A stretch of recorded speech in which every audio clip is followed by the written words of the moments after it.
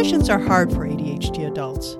There is a reason for that, related to your ADHD. And, thankfully, there's something you can do to make transitions throughout your day easier.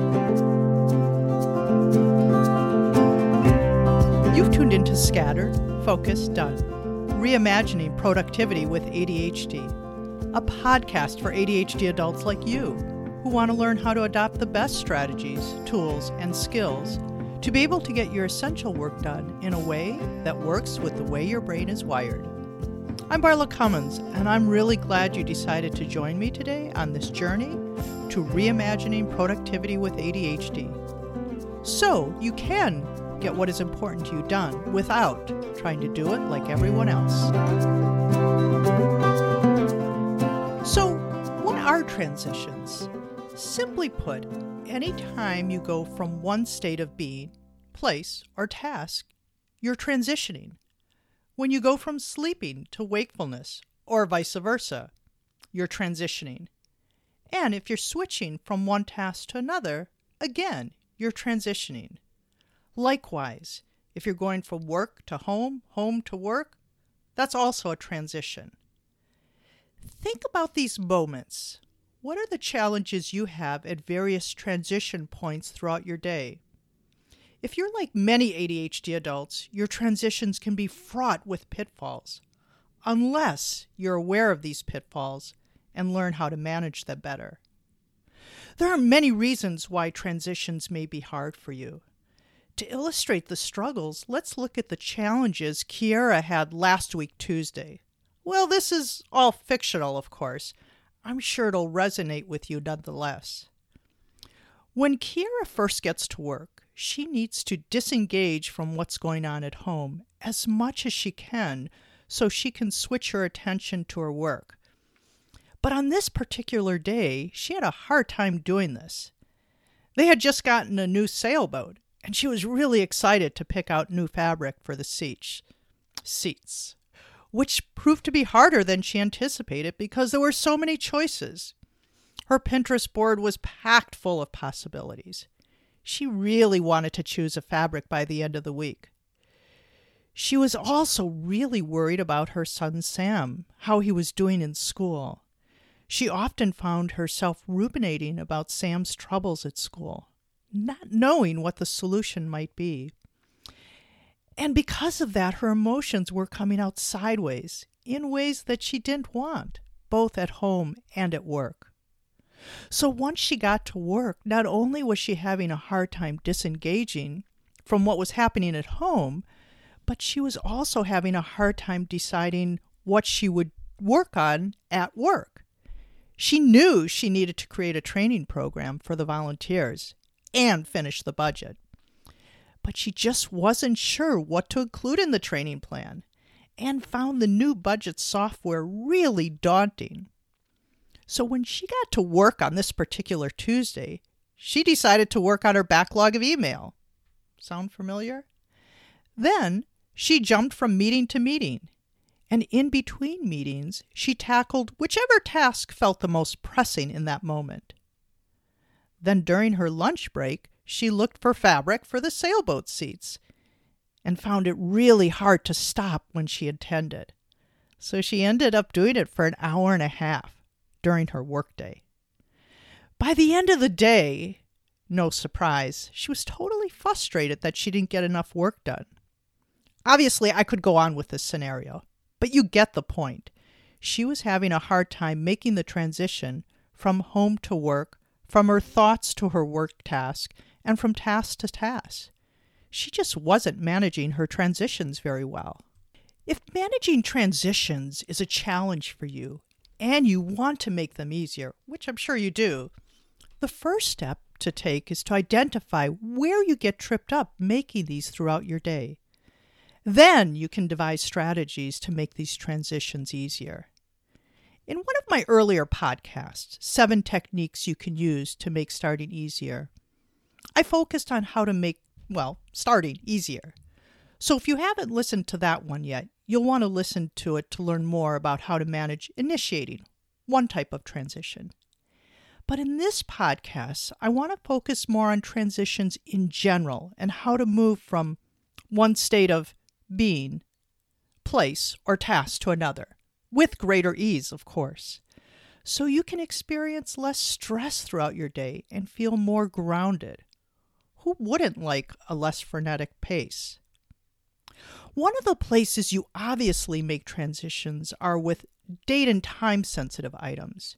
You know, the stuff on your calendar, or the stuff that should be on your calendar. Insert smiley face with a wink right here. Anyway, to make these transitions easier, the first step you'll want to take is to be super clear on your commitments. This is the hard landscape of your life. So make sure you put these commitments in your calendar and include travel time if necessary. Obviously, if you have a meeting to run or a speech to give, for example, you want to be prepared in advance. Whether you are prepared or not, well, that's for another post. But you may not think about preparing for all the items on your calendar. For example, let's say you need to go to see your accountant after your last meeting. You might wait until after your meeting to get ready. But what about if you can't find the documents you need, or your keys, jacket, everything you need to get there? You might end up scrambling to find everything, and then maybe even getting to the meeting late. To avoid this and make these kind of transitions as easy as possible, try looking at your calendar at the beginning of the day and gather whatever you need for each of your calendar items. Then, in this example, before you go into your last meeting, make sure you also have your keys, jacket, or whatever else you need, in addition to the folder with the documents that you put aside at the beginning of the day. Better than scrambling at the last minute, right? If it's in your calendar, it's easier to think about what you might need to do to prepare, for sure. But you can't anticipate everything that's going to happen in the course of your day. Obviously, things come up that aren't in your calendar. But if, like many people, your calendar looks like a set of Legos, you may not have enough wiggle room to accommodate the unexpected. Though you probably have enough evidence by now to suggest that the Lego calendar just doesn't work, you might still continue to cram things into your calendar, hoping that things will work out. But as a former client used to say, hope's not a strategy. And really, is the unexpected really unexpected? If you commonly have 1 to 2 hours of requests unaccounted for by your calendar that come up almost every day, you should probably expect 1 to 2 hours of time to be spent in ways that you just can't anticipate at the beginning of the day. And what meeting ever ends exactly on time, right? The antidote to this challenge is to include buffer time in your calendar. I know, it's not always possible, but that way you'll be able to adapt your schedule as needed and make the transitions not so harried when the unexpected happens. You could also use these buffers to close the loop on one task or event before moving on to the next, as well as get ready for the next task or event, like a meeting. For example, a meeting really isn't finished until you process the notes, so the information is available to you when you need it later. And wanting to look over the agenda and be ready for the next meeting is probably also a good thing, so you could be centered and feel present when it starts. Having buffers in your calendar will allow you to do this. And I know when you're busy, your tendency is to, go faster because you have a lot to do. But what happens then? For one, you might not feel like you're able to perform at your best, whether it's at home or at work, especially if you end up making more mistakes because of your frenetic pace. I know you might not believe it until you experience it, but in the long run, really, adding buffers to your calendar will help you do probably better work, maybe even more work, and save you time.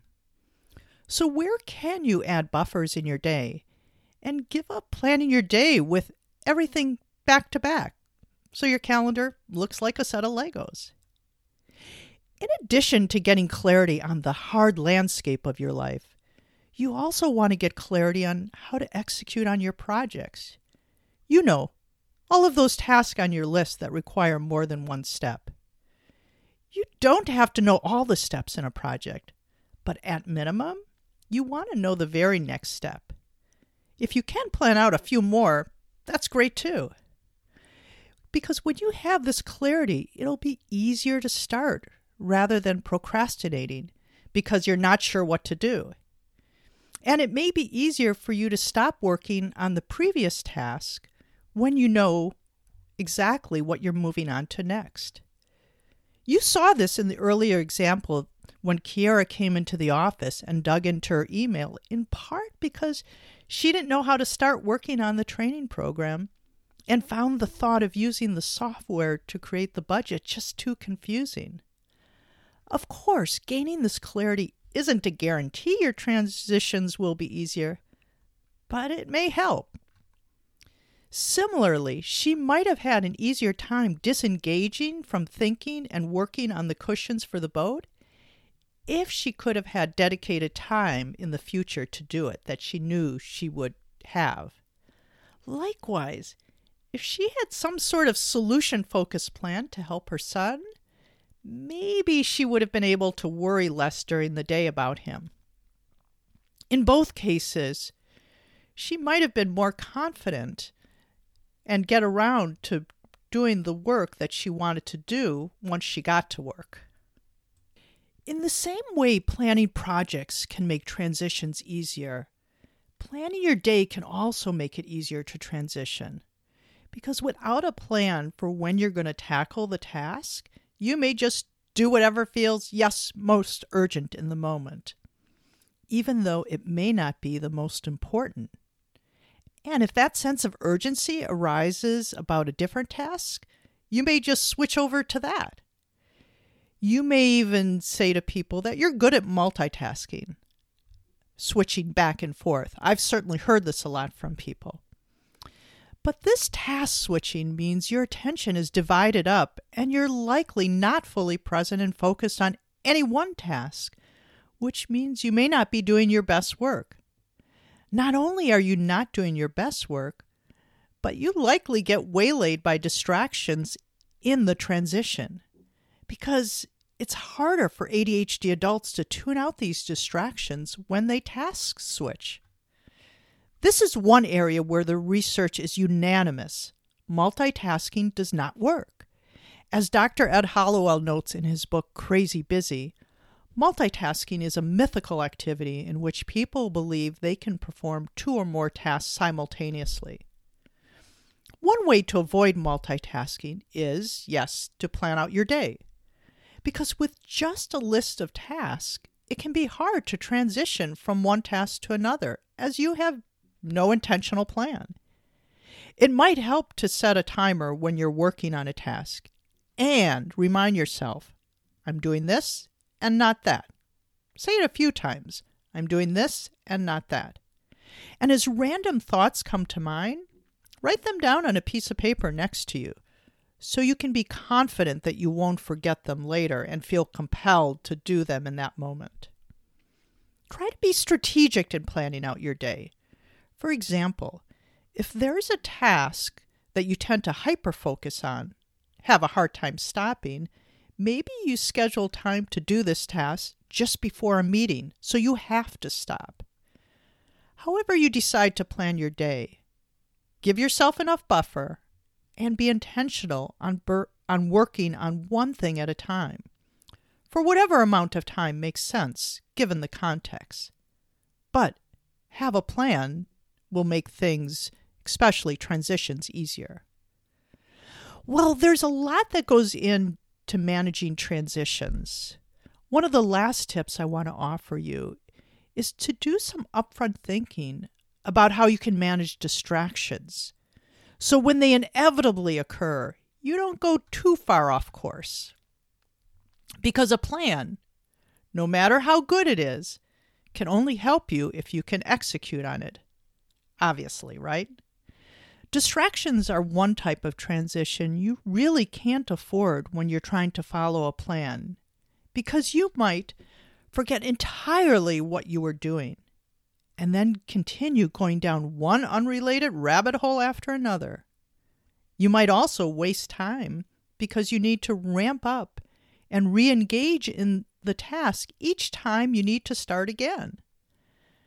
And obviously, you might not do your best work because you're not giving yourself the time you need to be creative and thoughtful. Last, of course, through all of these transitions, you might become more overwhelmed and stressed, maybe even angry or frustrated. The key is to identify what commonly gets you distracted during the day and then figure out how to manage these so you can minimize the number of transitions you have in your day. For example, you might say to your colleague when she pops into your office, "I really would like to discuss this report with you, but I need to get this other report done. Can we talk later this afternoon at 3 or 4? If email is a distraction for you, you might set aside 2 to 3 times a day to answer emails that are not urgent. Sometimes people have in-house messaging apps like Slack. Maybe you decide you're going to check it only once an hour. Obviously, these are just suggestions. What you decide to do to manage distractions and minimize transitions will obviously depend on your own preferences as well as the expectations of your particular environment. Because maybe, for example, because of the nature of your work, you have to check your email more frequently. But the key to manage your distractions is so you can decrease the number of transitions in your day. Of course, there will be times when, for whatever reason, you decide it makes sense to interrupt what you are doing to tend to something else you didn't intend to do. In these moments, give yourself just a beat to transition. So, for example, if someone stops by your office and you decide to chat with them, maybe you ask them to give you a moment so you can take notes about where you're leaving off in your work so that it's easier to get back to it after the conversation. Likewise, if you decide to respond to email in the middle of working on something else, take just a moment to make a note of where you are on that task before switching to the email. That is, you want to be more mindful in making any kind of transition, rather than ricocheting from one interruption to another, which will just leave you feeling, yes, overwhelmed and stressed. Transitions are hard for ADHD adults. What transitions do you find particularly pernicious? What can you try so that they are easier and so you can feel more grounded as you go through your day and don't get derailed while making a transition? That's it for now. As always, I'm really glad you joined me and stayed until the very end.